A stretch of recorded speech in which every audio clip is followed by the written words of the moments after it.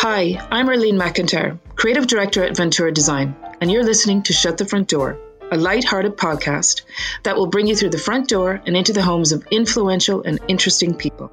Home for me is one of the most important things in my life. My career has fortunately given me the opportunity to work closely with people and to help them create a home they will cherish forever.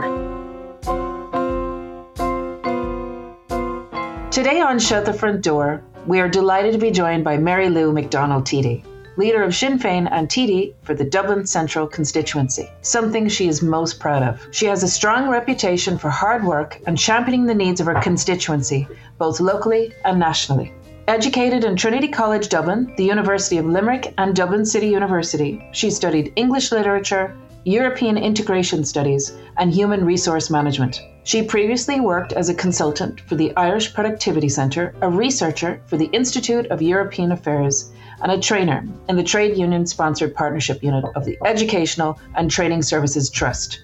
Following Micheál Martin's appointment as Taoiseach in June 2020, after the formation of Fianna Fáil, Green Party and Fine Gael coalition, Mary Lou became the first ever woman to occupy the position as leader of the opposition.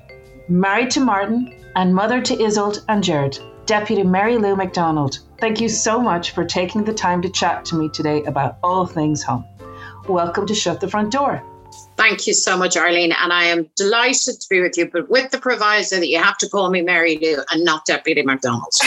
Okay, that's a deal. That's a deal, because it's a mouthful, but that's a deal.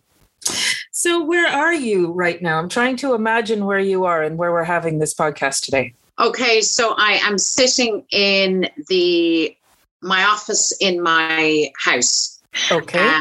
So this, Arlene, is my space. To be honest with you, it's gotten much more use over the last 2 years than I could ever possibly have imagined, because you know, my work and my job means that I am on the go all of the time, and I'm out and about and running here and running there and traversing the country and sometimes further afield. But obviously, because of COVID and so on, like everyone else, we had to change our arrangements. So I've been doing a much greater amount of work from home than I could ever have envisaged. So this office has got a lot of work. And I have to tell you, you can't see it, thankfully, but I have a bit of spring cleaning to do.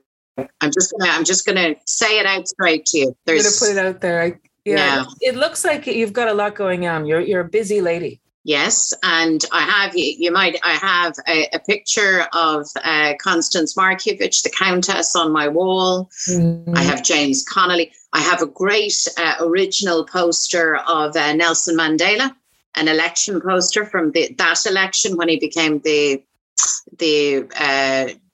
president of South Africa. Very cool. Of all sorts of memorabilia. And the problem is that I'm very good at keeping things, if you know what I mean. My husband says I'm a hoarder, but I'm not a hoarder, Arlene. I am not. I'm just a person who looks after my things, and I find it hard to say goodbye. You're a collector. I'm actually a bit of a hoarder too, but I like to call it that I'm a collector, really. Exactly. That's a much better word. Yeah. Yes, exactly. So I'd love to chat with you about your first ever memories of home. Can you share some of those with me? Well, I suppose one of my first memories of home and as a small child is having my breakfast outdoors with my mother. I'm a great woman for it. And this has stood to me, by the way, in this pandemic as well, for eating al fresco, even though we don't really have the weather here for it, let's face it. But when I was small, my mom used to bring out a little table and chairs, and she'd boil me an egg, and she'd bring out, and I can still feel the kind of the May or June sunshine on my little self, sitting down and eating my boiled egg outside with my mother. And to this day, being outside and eating outside is one of my prime pleasures. Love it. And I think it's because I have that kind of association of just that moment with me and my mother. That's so sweet. And do you come from a very big family? Do you have brothers and sisters? I do. No, there's 4 of us. I mean, we're not a huge family. You know, in Irish terms, big families mean like 6 or 7 plus. You know? Yeah. No, there's 4 of us. But, you know, we'd be fairly would be fairly close. So my mum raised us on her own, so we're very tight with her. I mean, my other memory of home is going to Tipperary, which is my mother's original home place. She's from Tipperary, and we used to go there every summer. And I have very strong memories of, finishing school, the excitement of getting ready on the train, on the way down, and then with my grandmother Molly and on the farm, and just the freedom to kind of roam that you have in rural Ireland that city kids just don't have. So we kind of, in a sense, I guess, managed to get the best of both, being proud Dubs in the city, but then having that outlet into the countryside was great. Definitely the best of both worlds. They're super memories. And what was the style like of your family home? Can you remember much about that? Well, I mean, style was not my mother's primary consideration.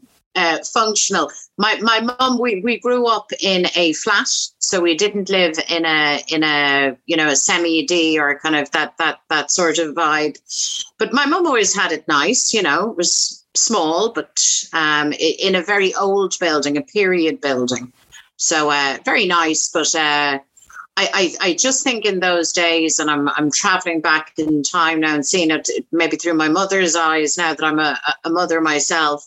I think it was just a case of having things warm, having things comfortable, but certainly she wouldn't have been doing that feng shui or, having interior decor consultation. Well, single mom, 4 kids. I mean, that's pretty hands-on. So she was a busy lady. Yeah, absolutely. Yeah. So she needed to get the basics right for you. Yeah, absolutely. Be a good provider. One of the things, just as I think of it, Arlene, that I don't have in my own home, and which was a cause of some controversy with my husband, is my mother and my home where I grew up, we had an open fire, which I think was the set piece of our home. But in our own house now, we have gas. We don't have an open fire. And I always feel to this day that like I miss that. I love an open fire. Yeah. Yeah. So you like the warmth, you like the open fire, the sunshine, eating al fresco. Yeah. Anything warm. Yeah, of course. How lovely. And so you grew up in Rathgar. Yeah. So is there anything, like any small piece of furniture, is there anything that has stayed with you in your home to this day from your childhood? Yes, but it's not from Rathgar. Again, it's from Tip. I have a mirror in my home that I acquired from my grandmother Molly, and she in turn had acquired from my grandfather's family, the Kileys in the Glen. They lived in a house called Stream Hill. And this mirror hung in their family home for, I don't know how long, certainly a generation or two. So Molly acquired the mirror, and then I inherited it, so to speak, from her. So that's now actually in my home here in Cabra. And it's strange. Mirrors are strange because you look into them and you wonder, my God, who else has looked in here? Who else had their image reflected back at them? So it's a really nice, it's not expensive or anything, but it's a really, really nice piece. And I love it because it is such a direct connection with my mother's home place and with my grandmother Molly and with the Kiley family, who were relatives of ours and the whole lot. So yeah, that's the piece that I have. I so agree with you on the mirrors. That's really interesting because last week I had a site meeting and we had to visit this very old house, and the original mirrors were in the house and they were all antiqued. Oh, amazing. Glass. But just like you described, I was looking in it thinking, how many people have looked into this mirror? It's so interesting. Yeah. If mirrors could talk. Yeah, for sure. And so tell me about your teenage bedroom. What posters did you have on your walls? Okay, so the main thing to understand is that it was very untidy. Whatever about posters, it's a constant refrain. And I've teenage children now myself, so when I hear myself saying "clean your room," this room is the tip. It's a disgrace. There's very definite echoes of. I guess it's karma, isn't it? That it gets you in the end. So I shared a bedroom with my sister. Mm-hmm. My younger sister, and who did we have? Oh, I mean, just about everyone. I loved ABBA, but we would have had like everything from like Duran Duran, Spandau Ballet. It just depended on kind of the moment in time. But I kind of went through a phase of that, and then I would have stopped. I wasn't a prolific collector of posters, or my room didn't ever become a shrine to one particular person. Like I had friends who had either a Simon Le Bon or a John Taylor.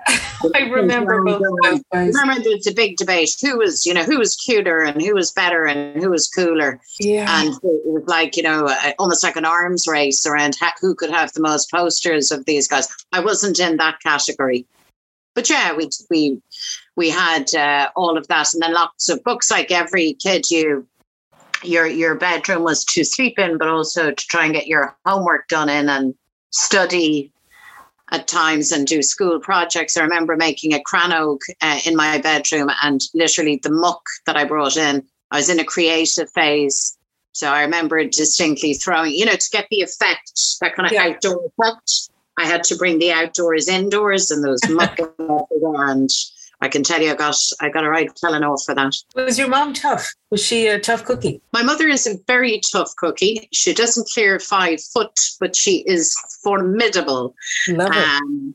But she's tough in the right ways. I guess when we were growing up, we would have thought that, our mother was, quite disciplined and quite strict. And, we had rules. Mm-hmm. We had to respect them. And if we didn't, there would be a consequence for us. But I think I would, whatever I would have thought at 12, 13, 14, 16, what I know now is that she was actually a very wise parent. And I think when you're raising a family on your own, I imagine that, you have to be doubly kind of vigilant. Like it's double the work, isn't it? It's double the responsibility. Yep. So, and there were 4 of us, but I think she did a pretty good job. But yeah, to this day, by the way, she's not a person to be trifled with. She's very charming, very lovely woman. But she can hold her own. Absolutely, yeah. She can hold her own. So you don't come from a political family, or do you? Well, yes and no. No, in as much as I don't come from a political dynasty. Like I would be the first member of the family to have run for election and to have been elected. So no, in that sense, I haven't inherited a seat, or I'm not tied in that way. But yes, I do nonetheless come from a political family. We growing up, politics would always have been discussed in our house and debated, sometimes in a very heated and animated way. And I would have grown up very much with the sense of the world around me, and not just like Ireland, but like beyond all of that. So we were always encouraged to think and to take an interest in things. And by political tradition, my family is Republican in the Irish sense of Republican, and so I would have had an awareness of, or an awareness would have come to me as I kind of grew up around Ireland and the political circumstances here. So yes, political in that sense, but not a dynastic run for election, run for public office. No, I'm the first to do that. And were you always able to fight your own corner as a kid growing up? Were you always an excellent debater? I was a good debater, yeah. I mean, I was good. I mean, there was others, you know, of my peers who were as good, and some of them were probably better. But yeah, I always like that. I like ideas, and I always liked reading. I liked, you know, I like that kind of interaction. But beyond that kind of standing up for myself, I mean, I was never kind of, or at least I don't think I was, you know, a very overly assertive person. I mean, I wasn't shy, or I wasn't, but I wouldn't have been, you know, the center of attention, or I'm not that kind of personality. Mm. Just, you know, I'm kind of low key in reality. But when it comes to ideas, and certainly when it comes to things that I believe in, I never had any difficulty in being the one who would be prepared to sort of stand up and be counted. That's kind of my form as well. So when did your actual passion for politics begin? When did that moment happen for you? I think it was a process, really. But I remember one occasion when myself and a friend of mine, a really good friend of mine that I grew up with and I was at university with and so on, called Mary, we went to the Mansion House and Gerry Adams was speaking. And I don't know, McGuinness, I think, was there also. But it was the first time that I had seen, certainly Gerry, I think it was both of them, sort of speak publicly. And I just, for the first time, said to myself, this actually is the real deal. And these people have their act together. And this isn't just politics. You're not just listening to speeches. You're not just listening to a political pitch. This actually can be something big, something revolutionary, something so significant. I was really, really very, very, very energized by that. And I think that decided me that I would get and remain politically active, you know, because there's a lot of people who are very passionate about politics, but it doesn't become their life. They don't become activists, if you know the distinction that I'm making. And that's fine. I mean, I know lots of people who are, you know, incredibly passionate about politics, but they're passionate as participants, but they go about their life, their civilian life, and then, you know, politics is just part of it. But when you become an activist, I think politics really becomes your whole life nearly, you know, because it's not simply a job. It's not simply, you know, where you go or what you do. It kind of defines how you measure your life and the ambitions and goals that you set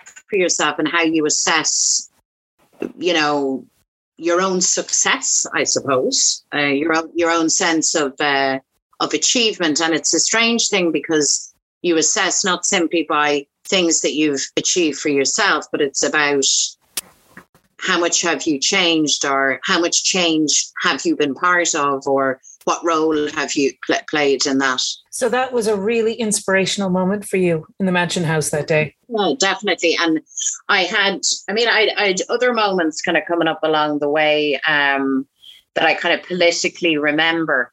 But if you're asking me about a moment of political decision, that was the moment where I decided, actually, you know, this is really, really important. What's happening in Ireland now at this moment is really, really significant. And I want to be part of that in whatever way. I mean, I hadn't, you know, ambitions at that stage around public office or elections or any of that. I just wanted to be part of this thing that I could feel happening. Yeah, the energy. You just felt it. It was like a spark. And did you have a mentor when you were starting out in your career? Did you have a mentor? Well, I've had many mentors. I mean, not anybody who officially, you know, had the jacket on with mentor, you know, on their back. Yeah. But yeah, I mean, I don't know that you can actually live a life of activism. And certainly when you step out then into the public realm and you go forward for election and for office, without having people to mentor you. And sometimes, you know what, Arlene, you're not even conscious that you're being mentored. It's like a natural dynamic that will emerge between yourself and people that you admire, people that you respect, and people that you trust. For someone to help you and to mentor you, you have to trust them.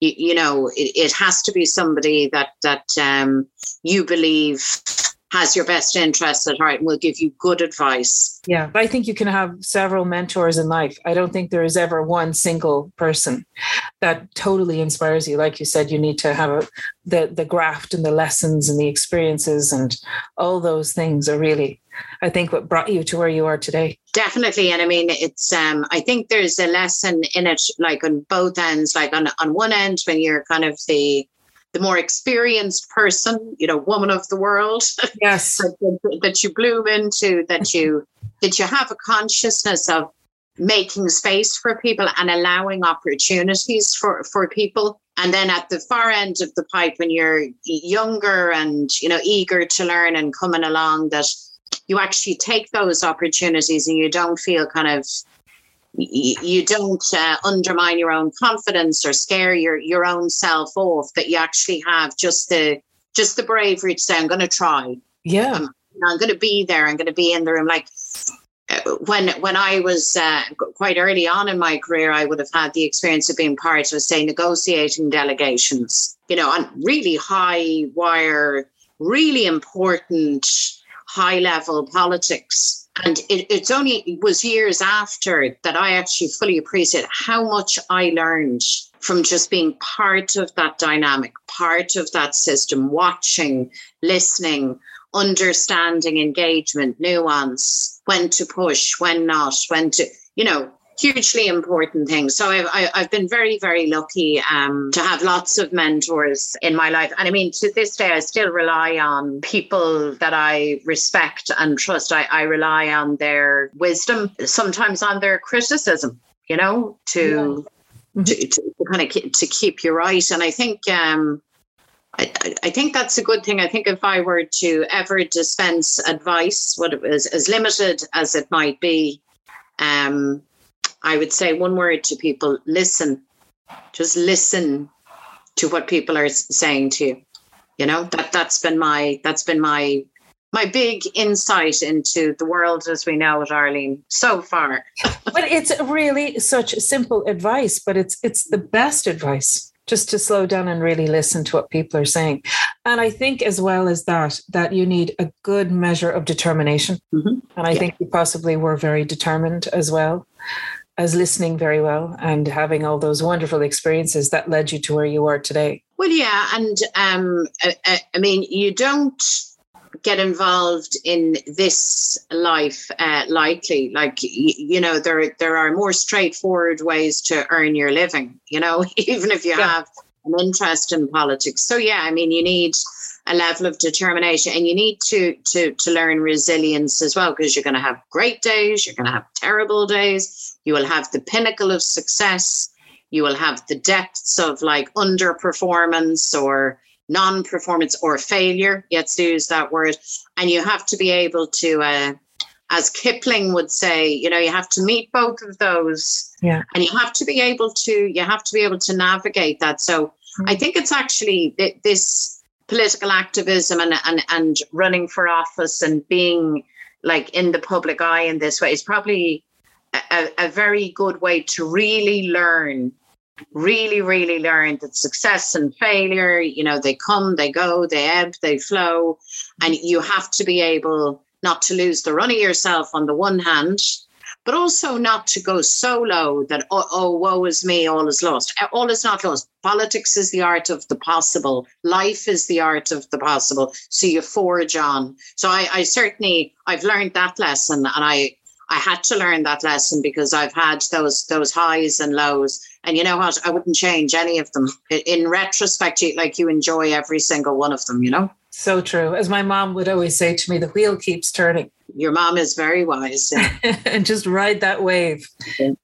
So Mary Lou, you were one of the first high-profile people in Ireland to speak out about COVID-19 and the infection. So how has this been since for you? Well, I mean, Fine. I mean, I'm great. I feel very, very well. I don't believe I'm suffering from what they call long COVID. Thank goodness. I am so conscious of so many people who not alone were sick, but who continue to be sick and to suffer in that way. And my heart goes out to them. When I got infected, this was back at sort of the very early phases of this public health emergency. I got infected. I got sick. I got, really quite sick. It knocked me for 6. But I recovered. In truth, it took me a while. I now know it took me really a year, truthfully, to really get myself. To really feel that I had gotten back on track. And I mean, the positive thing that I took from it was I decided in the midst of lockdown and having been sick that I would pay myself a bit more attention and put a bit more of an emphasis on self-care. So I vowed, like Scarlett O'Hara when she lifts the sun and says, I swear. I did a moment like that, except not nearly as glamorous or dramatic. And said to myself, every day has to have an hour for yourself. Nice. So what I do with my hour is I go out and I walk. And I mean, I do that every day. I'm saying every day. There will be the odd day where something happens and I get knocked up. But the exception proves the rule. And the rule is every day has an hour for myself. And I'm really feeling the benefits of that. And it is my intention that is a rule that I will live by from here on in. Because it's only that getting that virus was the first time that I had really been sick. I'm very lucky. Touch wood, I'm very healthy. I've never, but that spooked me. That stopped me in my tracks. And my God, my heart goes out. People were much, much sicker than me, Arlene, and people died with this thing and people buried loved ones. And it was just so, so hard for people. And I feel incredibly lucky that I got, in the scheme of things, just a mild brush with the awfulness that is this COVID. For sure. So now you gift yourself that power hour every day, no matter where you are. You give that. Is there a set time of the day, or is it just when you get that moment? It can be just when I get the time. My preference always is first thing in the morning. Yeah, that's my preference. I love that. I think you can reflect. You can figure things out. You can. There's nothing like. My sister always says to me, and I think she may be right. She says, fresh air doesn't solve everything, but it solves about 90% of the world's problems. So true. That and avocados. It's so true, though. I think it's a really great time to kind of like detox your mind for the day and see what falls out that is a priority for the day that's ahead. Yeah. It really focuses and sharpens your mind. Yeah, I'm all about that. Love morning walks too.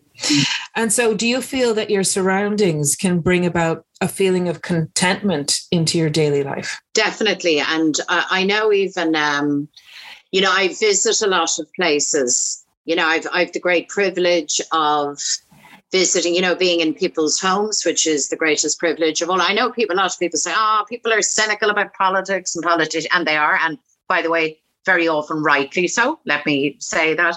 But also the other reality is that people share an awful lot with political people like me. You really get access into people's lives, into their home. And you get to meet the most incredible range of people in all sorts of different settings.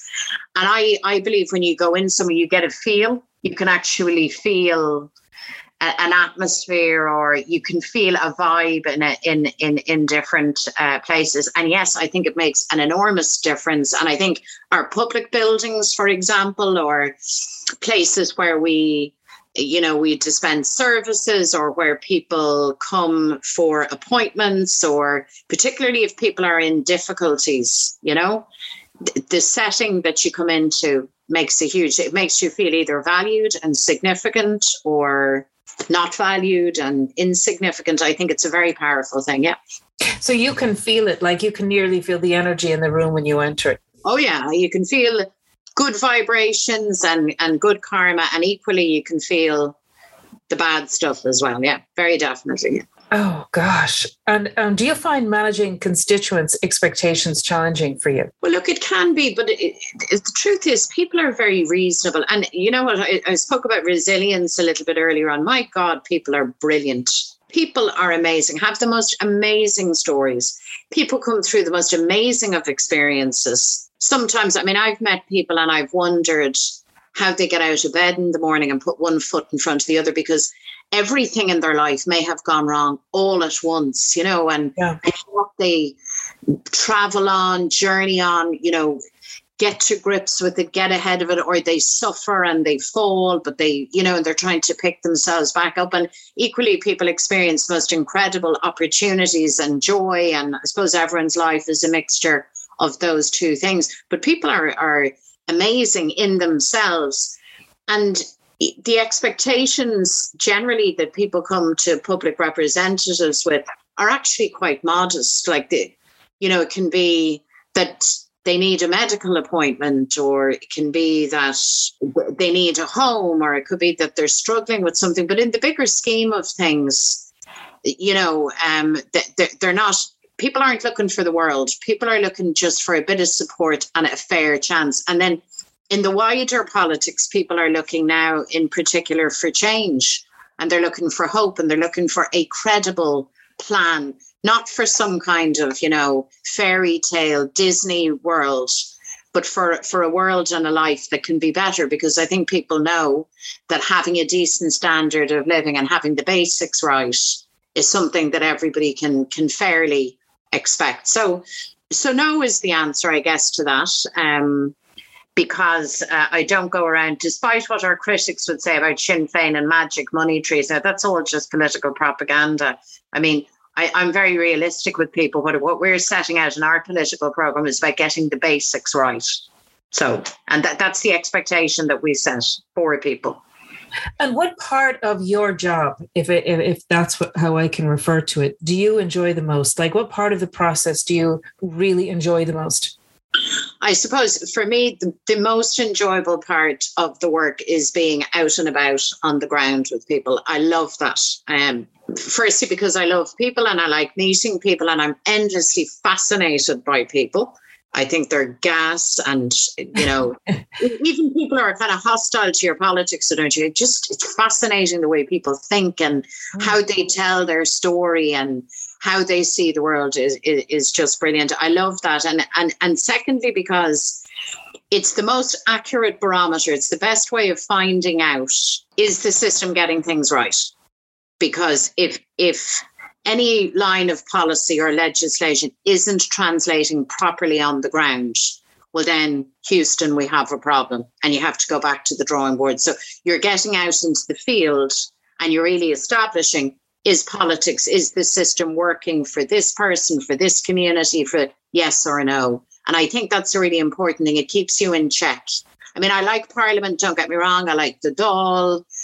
I like, you know, making the speeches. I like that interaction. I love the committee work. I don't do it now, but when I was on committees, I loved that work. I really, really enjoyed it. You can get really stuck in. I was on the Public Accounts Committee, and it was just a great committee to be part of. I learned lots from it. So I love all that piece of it. But being out and about on the ground is ultimately what this is for me. What this is all about. I was having a chat with some of my colleagues in the office about my podcast with you today. And they were saying, oh, you should ask her this and you should ask her that. But the two questions that really everyone came back to me with were that they absolutely love watching you in a debate, and how everyone agrees collectively that you're just amazing. You're really, you're just absolutely fantastic to watch in a debate. And the question was, do you really enjoy debating? And you just answered that. You said you do. And the second one was, what color or shade of red lipstick do you wear? Because it's so amazing. Oh my God. I wish I could give, you know, whichever one I lay my hands on. I've got about 60 different versions of, I love all red lipsticks. So I also like orange as well. Yeah. Red doesn't shade on you. I like orange as well, but it doesn't work as well. But yeah, you can't beat a red lip. And do you feel that kind of empowers you? Do you feel that kind of gives you confidence? Well, I suppose. I mean, look, when you're going on television and, you know, there's a camera on you, you know, half the nation's looking at you. One of the lessons I learned very early on is that your hair matters. I remember getting up very early one morning, and my kids were literally babies. So I was creeping out at all hours to go and do a debate. I think it was on Ireland AM, like all hours of the morning, on a European treaty. And I went out and I believe acquitted myself. I thought I'd won the debate. Knocked your man around, the government fell around the studio, delighted with life, went back to my home community in Cabra. And for the whole day, I was being told off because my hair was not right. The important things in life. Television is a visual media, Marlene. So if your hair is not right, they're not going to hear what you're saying. So I know. It's a distraction then. This is the problem. So they're actually not listening to you. Well, they're looking at your amazing red lipstick and then your hair. Well, at least, no, I think if you've the hair right, and if people say, oh, yeah, that's not, if you were wearing the wrong lipstick is where you'd be into this. And what in the name of Christ is she wearing that lipstick for? That's awful looking on her. And I mean, I'm sure this happens to everyone, and it probably happens to men, maybe, but it's certainly for women. And you have to be conscious that not to offer up a distraction if you can. So... But yeah, I just like red lipstick. It's just, I always have. Just a winner on you. It just really is. It's your signature look. And like, it's just another chore, if you like, that women, I think, have to think about is what they're going to wear and their grooming and all of that. Do you find that's just something that you could live without, but that you have to consider, obviously? Well, you have to. I mean, look, how I look at it, and I wouldn't be naturally a person who would be, you know, a fashionista or hugely bothered, you know, like if I was in a different walk of life, I'd still have the red lipstick, but I'm not sure that I would be terribly bothered. You know, I don't wake up in the morning and go, oh my God, how do I look? That's not my central preoccupation. But I look at it this way. If you are presenting yourself to do very important work for people, I think there is a fair expectation that you present yourself in a way that says, I am serious about doing this job and doing it well for you. I think that's important. Now, other people take a different view and say, it doesn't matter if you show up in jeans or and that's okay. That's their view. I hear that, but that's not how I see it. For me, it's a matter of respect that I am showing to the people that I represent, that I take the time to make sure that I have at least the basics right, so that I say to them, I'm serious, I'm representing you, I respect you, and therefore I present myself in this way. That's kind of my logic around it. Yeah, definitely. And it just kind of shows that you have a sense of pride about exactly the people you're representing. And when you meet new people, what strikes you first initially about them? Is there do you have like an ability to read people very quickly, or are there certain things you look out for when you meet somebody new? Not specifically. I think you can certainly, in the first moments that you encounter people, you can kind of read actually quite a lot, but you're not always accurate on your first take.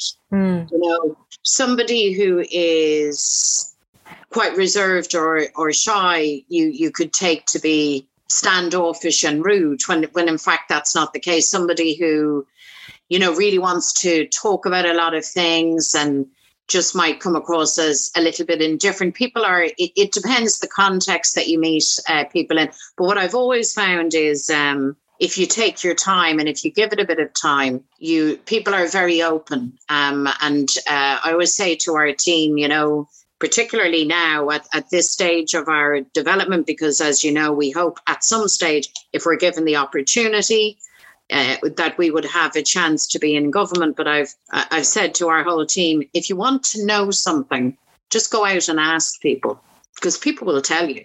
You know, there's no problem with people sharing things with you. But yeah, there's not particular things that I particularly look for. I love meeting people who have a very strong view about you. I always find that quite amazing, and including sometimes, and it's happened to me before, quite a negative view of you. And then when they meet you and they kind of discovered that actually maybe that wasn't, that they kind of gotten the wrong end of the stick. Mm-hmm. I always think that's good because, I mean, I know in public life, there were people that I would have had perceptions of from a distance, good or bad. And then you meet the person, you discover actually that was completely wrong. That was you at a distance, but not accurate when you got up close. Yeah, exactly. It's really great to have those moments just to work through that. But you do have a twinkle in your eye. So there is that little divilment in you. And I think that's probably what I find most entertaining is how you can you're just an excellent communicator and a debater, and you wear a killer red lip. So bravo to you. Can I ask you, would you love to get your hands on the interiors of Leinster House? Would that be something you'd love to give a makeover to? Well, there is one thing that I would do, and that is some of the carpets need to come up. They are smelly. Oh, dear. I may have a small nose, but this nose is highly efficient. And there are sections of the Leinster House complex where the carpet needs to come up, or at least it needs to be very much cleaned. I'm not sure if it's because it's an old building, it could be damp, but whatever it is, there are parts of the complex where I take a deep breath and I sketch across very quickly because the smell is not good. That is unbelievable. Really? You've asked me a direct question and I'm giving you a direct answer. Some of my colleagues, if they get to hear this, will fall around and say, oh God, she's not moaning about that again. But yeah, the other thing I would say about the interior that visitors, and I would encourage people to come and visit. I mean, this is as and when COVID passes, because taxpayers pay for all of this, and this is very much your doll. But the one thing that will jump out at any visitor is the great and the good, and the portraits are male. So all of the portraits of Taoiseach are male. All of the, significant. There is one portrait of all of the women parliamentarians, and there's the odd woman here and there, but it is overwhelmingly male. So the one job that we have to do in our time is we need to balance that up. Mm-hmm. So we've women now in public life. We are not there in anything like the numbers that we need to be. That's the reality. And I think all of us have a job to do. The politics and political life isn't for everyone, but there are women who are made for this life. But it's just we're still in a space where maybe people still think that politics, power, all of this are kind of male things, and that's not true. Women are brilliant at politics. Yes, and of course, I'm a woman. A progressive woman. I'm an Irish Republican. I'm in a United Ireland. I want lots of women like me, but women of all views as well. It's just important that we balance. So the carpet and the portraits. The carpet. And do you think changes are coming? Can you see that things are evolving and changing? Yeah, for sure. And so some people might say that perhaps things aren't happening quickly enough, and I have some sympathy for that. But I can see the seeds of very, very significant, positive, affirmative change over the next 5 and 10 years. I would think, Arlene, if we were having this conversation in 10 years' time and we were talking about on this subject, we would be reflecting and saying, gosh, look how far we came. I just think that there is now a mood, and there is a generational shift that is long overdue and really, really healthy. And I for one, have immense confidence in the generation that's coming after me, coming after us. Great. I think they are honest. I think they're educated. I think they're broad-minded. I think they look at things now in a way that is fresh and different and grounded. And I would feel extremely optimistic. And I see it in our own party. I mean, the young people we have, and some older people joining as well. It's just really interesting how thinking has changed. And I think Ireland's ready now. I think we're ready for a couple of really big leaps forward. And ultimately, all of that has to amount to better lives for all of us, a fairer society, a more open, a more prosperous society, opportunities for people, whatever your chosen field. So I'm very excited for that, because I know we've come through a couple of tough years, and I'm not naive. You can't deliver perfection. We're never going to live in perfection. But I'm really excited for the things that I believe we can get done over the next 5 and 10 years. That's exciting. And do you think your children will enter into politics? I don't know. I wouldn't think so.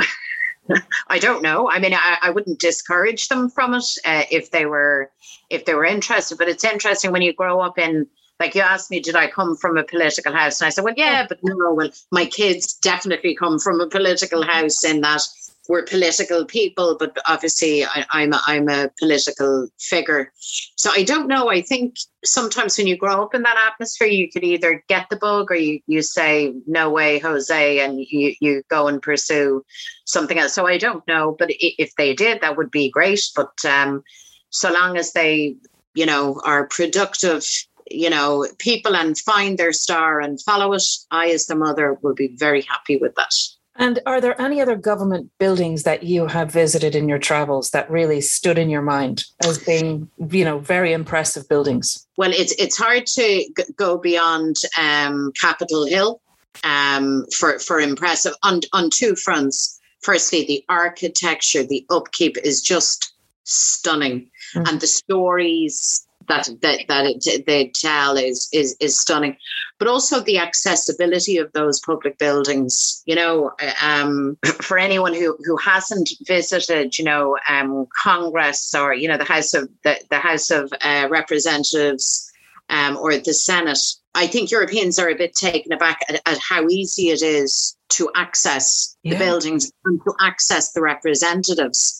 And I like that. I think it's a very American thing, the idea that you can access your person, the person who represents you, your district, your state.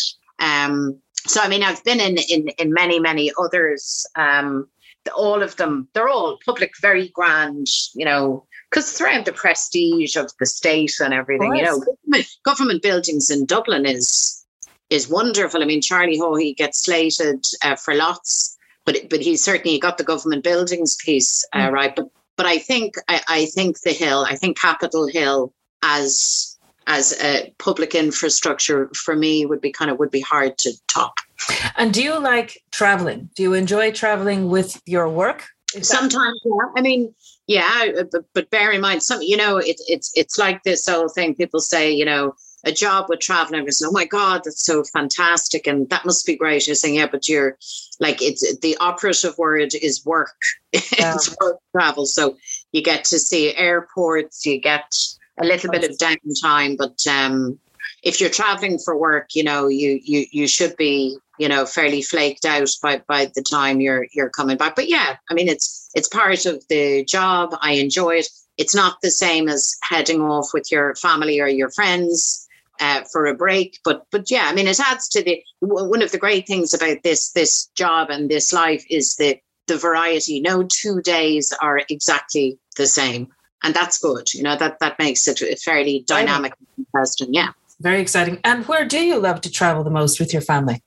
Well, we like we in recent years we've been obviously holidaying in Ireland. We've had a couple of brilliant holidays in Mayo. Absolutely stunning. But we would travel to get sunshine in the summer. So we like Spain, Italy. Generally, those kind of, when the kids were growing up, it very much kind of bucket and spade, seaside, relax. We weren't scaling Kilimanjaro or going bungee jumping or doing scaling Mount Everest. It was just the holidays were just to recharge our batteries. The kids are a bit bigger now, so we're kind of a little bit more. We're looking to more exciting fields, and seeing we're going to fill in some of those gaps. We're hoping to get to Iceland at some stage, although I hadn't been convinced. Yeah. Iceland cold, but we're going. Yeah, I've been going. The Northern Lights, if you can get them, because yeah, absolutely. It's really very, very Like, it's incredible. It is magical if you can get them. And I believe you celebrated your 25th wedding anniversary to Martin last year. Yes. What ingredients do you think are important for marriage to work? Oh my God, not to imagine that there are magic ingredients, because there aren't. I cannot give anybody advice on that subject. Like, we're married for 25 years, like, we've made it. Go us, and it's, it's like everything. No relationship is perfect, but where we like each other, we get along, we have generally kind of the same expectations and of life. We both are fairly independent people, so we're not, we're not attached to each other 24/7. That would drive me nuts. I couldn't be married if it was like it meant, becoming a Siamese twin to somebody. Yes. But honest to God, I really don't know. I think sometimes you can just get lucky, or life can just work out in a particular way or not. But yeah, you can only be married to somebody long-term, somebody that you really, really like. I mean, you have to love them, but you really, really do have to like the person that you're married to. That's true. And respect one another and each other's spaces, and to encourage each other to have your own interests. I imagine all those things are probably very important. So what does coming home mean to you? Coming home, the bang of the door, the turn of the key, the holler up the stairs. I'm home, sometimes to a silent response. Putting on the kettle, kicking off my shoes, and exhaling and saying, I'm home. And when I close my door, that's it. I'm Mammy. I'm Mary Lou. I'm home. And it's my sanctuary. Oh, and I'm good. I love that. I love that. And are you a neat and tidy, super organized type of person? Or how would you describe your home outside of your office? I go through phases of it. I believe that nobody cleans quite as effectively as me. Now, this leads, you asked me about the long marriage. This has led to some domestic strife, because when Martin, my other half, cleans, I kind of go, well, it's good. It's not bad. It's not as I would do it. So I go through phases. I find it quite therapeutic, cleaning. So in phases, there are moments where literally it is like laboratory conditions in this house. I'm on it. If you don't move quickly, you get bleached as well. And then when I'm very, very busy, things can go to hell. And sometimes I go out of my house, not looking left or right, because it will stress me to know that I'm not on top of it. But so I try to I try to be that person who's neat and tidy. But you know what? In times when I'm not, and when things, look, what are you going to do? I get to it. I get to it eventually. I mean, my chief preoccupation now is giving out to my teenage kids about their rooms. And do you get time to like have friends around? Do you enjoy cooking? I'm trying to imagine how you spend your private time. Yeah, I mean, obviously not recently, but yeah, we like having people around, and we're kind of maybe this is an age thing as well. I just like good company, a good laugh, a good bottle of red. So yeah, we love that. We love that. I mean, I don't get to do nearly enough of that, not just entertaining, but actually getting out and getting time with people just through busyness. But when we get that chance and when we get that time, I love that. And I have great friends. I have a very wide circle of very diverse friends, and I really enjoy their company. Yeah, fantastic. And do you ever get time to read or catch up on anything on Netflix? I do, again, from time to time. I mean, there'd be times where I would go months and I really beyond like watching news broadcasts and watching, things political related that I wouldn't see anything. And then I might have a period where I literally watch Netflix till my eyeballs are nearly bleeding. And I have a colleague who I have to mention in this regard. She's a wonderful woman who works with us, a younger woman called Anya Downs. and she is my Netflix consultant. So she advises me on what I should watch. And she's never wrong, you know. So I watched that. She edits it down for you. She knows what you like, and then she just kind of drills into it. It's like my quality control filter. Points you in that direction, you're on to a good thing. So do you like thrillers? Or do you like comedy? Like, what do you like to watch? All of the above. Love thrillers, love a good courtroom drama. Fantastic. And then, of course, a good comedy. But I have a specific kind of taste in comedy. I'm not one for too much slapstick or canned laughter.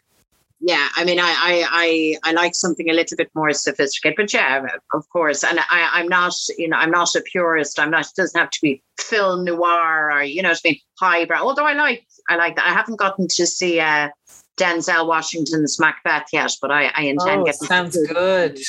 In the cinema. Apparently, it's the movie of the year, and I love him. I think he's fabulous. Stunning. Yeah, absolutely. Yeah, I heard about that as well. So, Mary Lou, what motivates you? What's your number one driver when you get out of bed in the morning? What is it?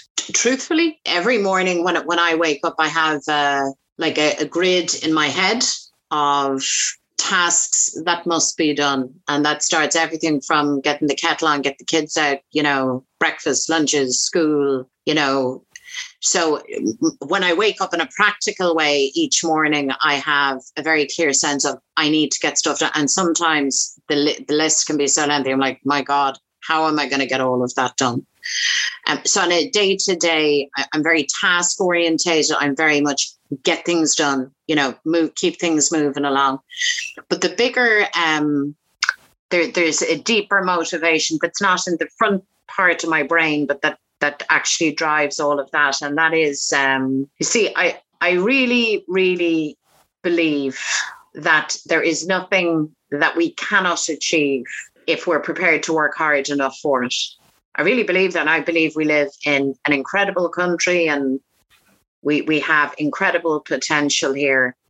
And not for any kind of selfish reason in particular, but I just want the satisfaction of getting things done. That might sound very odd, but that's, when you move beyond the kind of the political, the kind of the idealism, the ideology, all of which drives and animates me.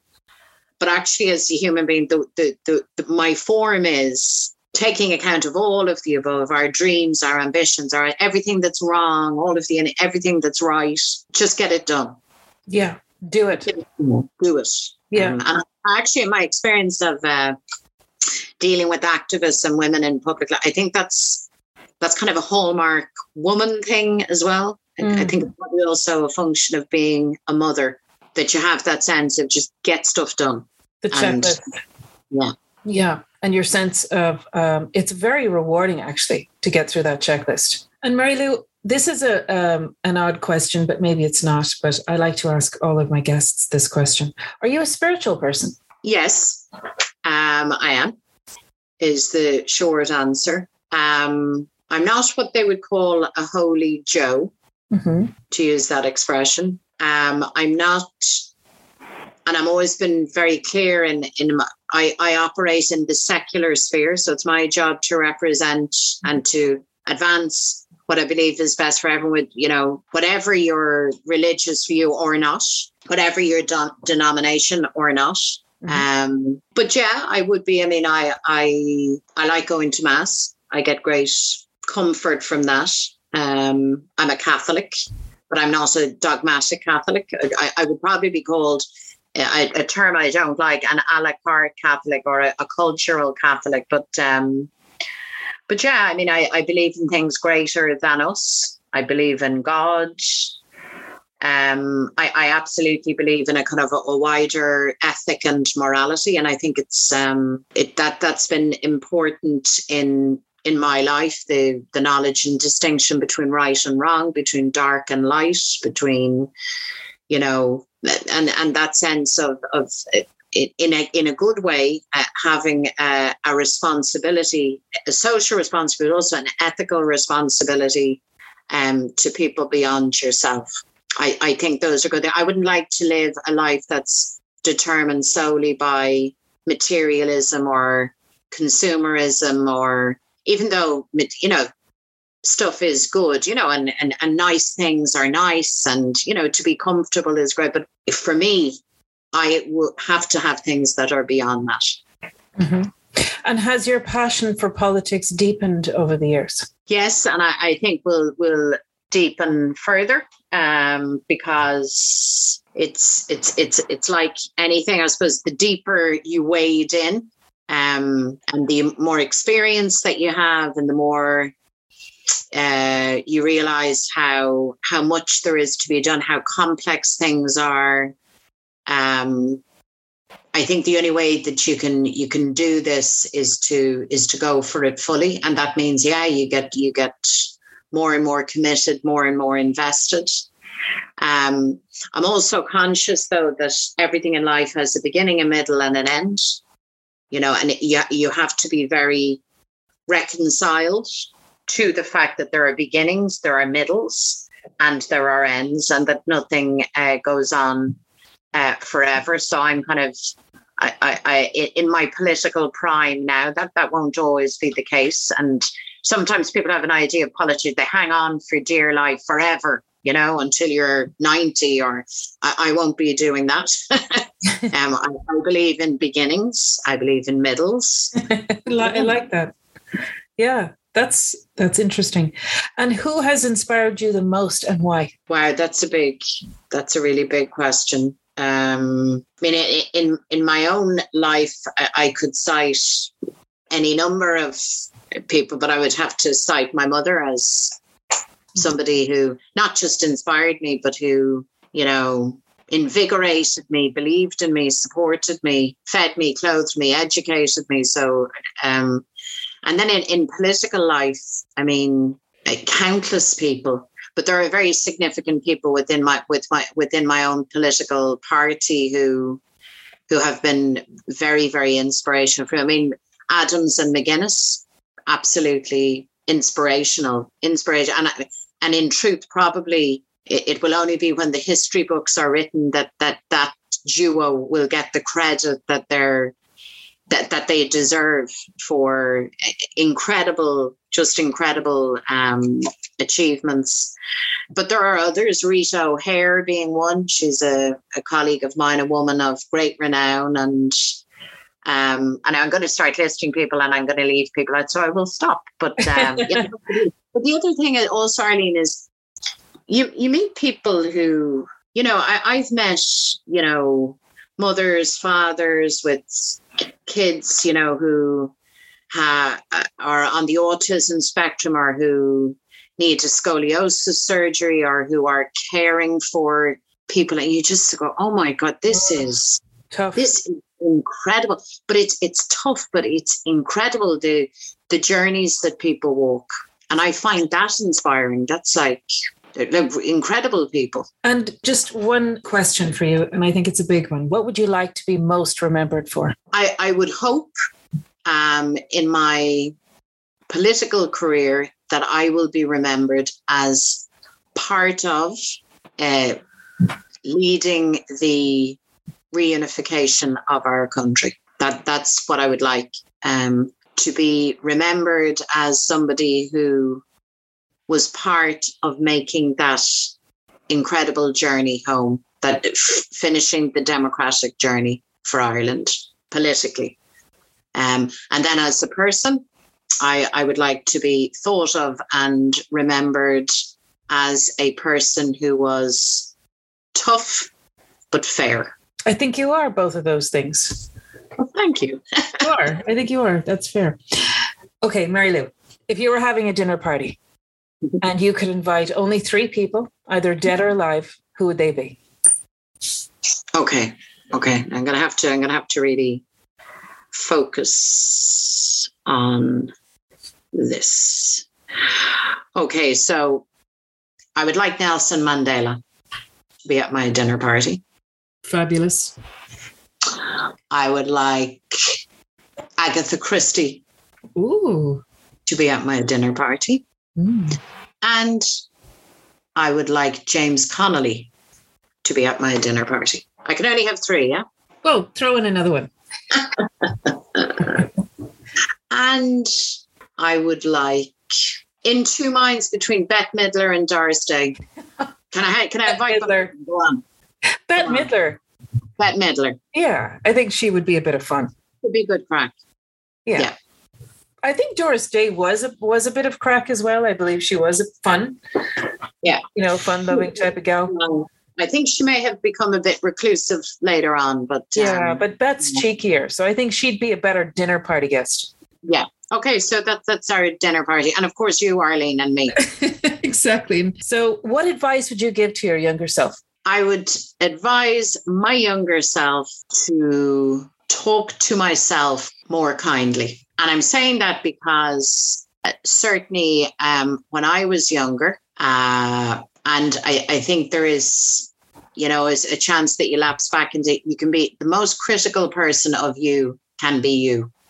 And, sometimes that's okay because you have to have some sense of realism about yourself, but we can really, really wreck our own heads and be overly critical. Mm-hmm. So I would say to my younger self, talk to yourself, encourage yourself in the same way that you talk and encourage other people. Just afford that kindness to yourself as well. And where do you see yourself in the next 5 or even 10 years? Well, I hope that I will still be in elected office. I hope that I will have the chance to be part of a government for change, maybe to lead that government. I hope that I will have helped my children navigate state exams and that they'll be up and at it and pursuing their own interests and their own fortunes. I hope I'll still be married. That would be good. Yes. And I hope that I will have seen and had a hand in some of the big changes and big possibilities that I believe are possible. So. And in 5-10 years, a lot of water can go under the bridge. I hope I still have my health. Number one. Yeah. Priority number 1. And that you continue to give yourself that power hour every day. I think that's number 1. Absolutely, Arlene. Absolutely. And I'm going to ask you what I call the last minute. It's called the quick fire round of questions. Are you ready? I am ready. Okay. Tea or coffee? Tea. Bath or shower? Bath. Text or talk? Text. Red or white wine? Red. City or country living? City. People or places? People. Sin or virtue? Sin. Flats or heels? Flats, sadly. Yeah. Press conference or the Dáil? The Dáil. Modern or classic? Classic. Leo or Micheál?